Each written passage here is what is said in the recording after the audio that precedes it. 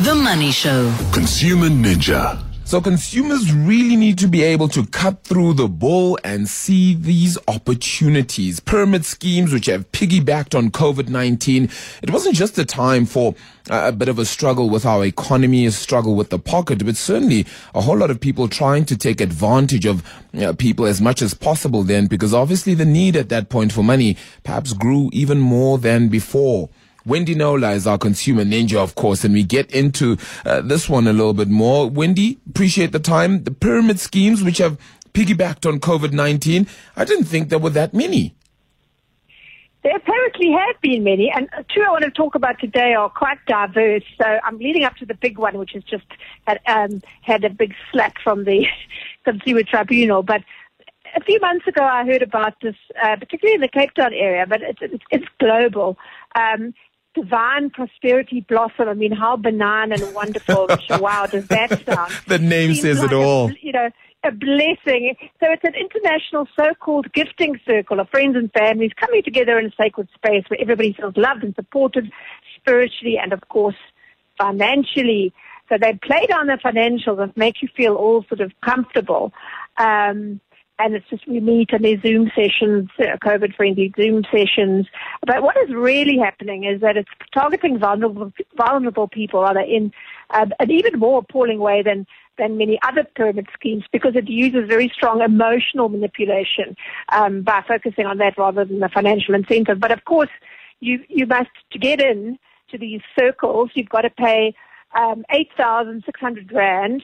And then they tell you only have to recruit. And that's always they might not use the word recruit, but that's always what makes purpose. Empower somebody else is one that I've recently heard, actually. Just empower another few people. Oh, that's a good one. I hadn't heard that, but yes, I can quite understand that would be a very good one for them to use. So, but what it actually is with this Divine Prosperity Blossom is 2 people per 4-week cycle, and as long as you stick with the program. So there's that, and there are many who won't hear of the fact that it's not a prosperity scheme. And in the case of the big one, Up Money, it hit the skids in August, but it emerged in April, around lockdown time. It presented itself as a meal and a grocery stokvel, which to many South Africans, millions of South Africans, it's something they trust as a means of paying for bulk groceries down the line, kind of thing. So it very much optimized that. It was very a pyramid scheme for the people, and it worked on the sort of trust factor. Director Jude Matsamela said that he was just optimizing on the opportunity presented for groceries, buying groceries in bulk. So to receive the promised meat or grocery pack, you had to pay a one-off joining fee of 180 rand, and then recruit. The favorite one, recruit. Yeah. So the National Credit Regulator, the National Consumer Commission got stuck in and said, no, naughty, last August, this is not okay. And the whole thing came to a head this week, day or two ago, when the National Consumer Tribunal fined Up Money R1 million, which has to be paid within 20 business days, for conducting a pyramid scheme and thereby contravening Section 43 of the Consumer Protection Act. And here's the interesting thing, Adabila. It's actually illegal not only to create one and to market one or whatever. It's also illegal to participate in a pyramid scheme. And you can't claim ignorance, I suppose, right? Because the information is out there and it actually is all available to you. And beforehand, you should have been doing your homework here.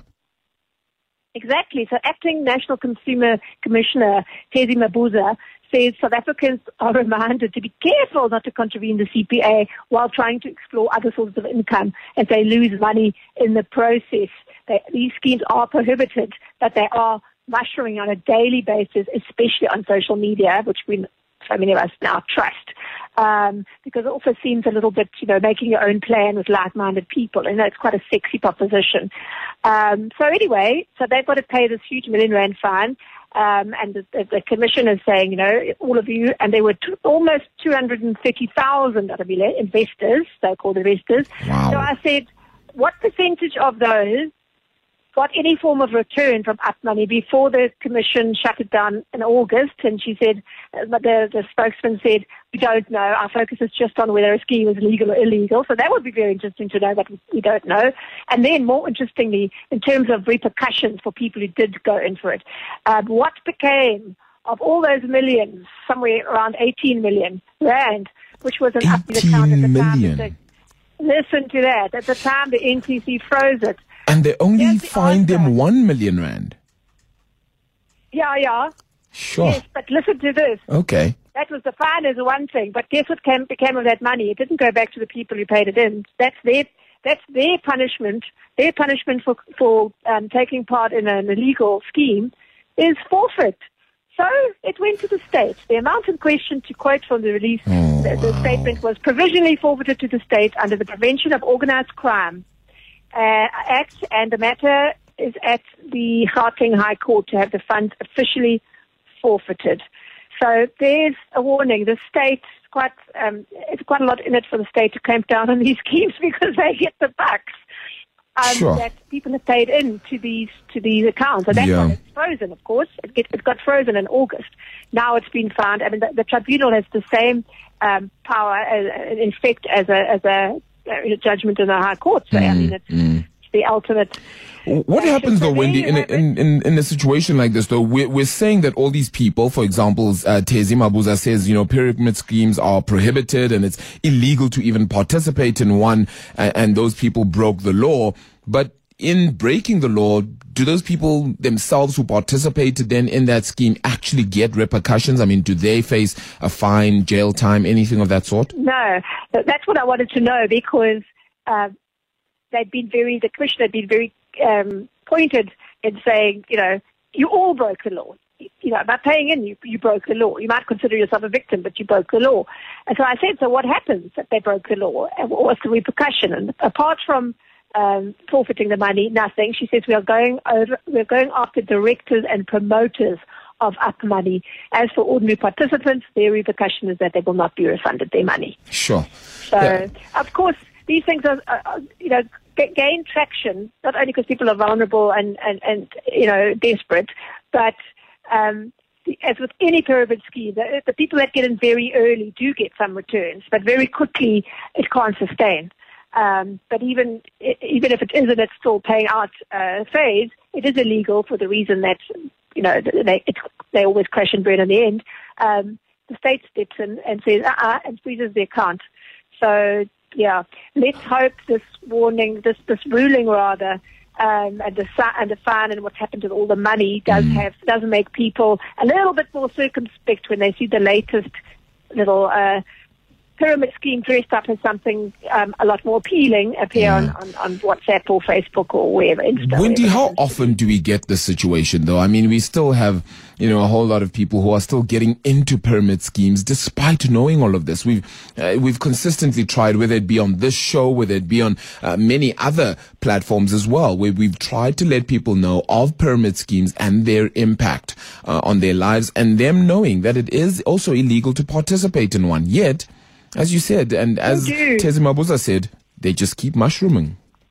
They keep, because people are naive and gullible, I suppose, and they have this sort of, I haven't got much to lose kind of thing. And if you've got enough people putting in what's to them possibly not an entirely make or break amount of money, then you get millions upon millions.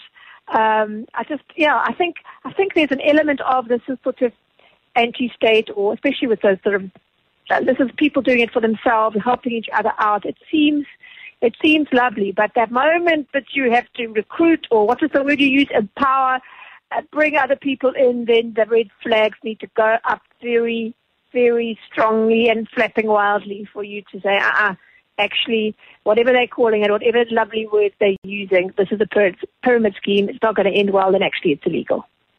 Wow.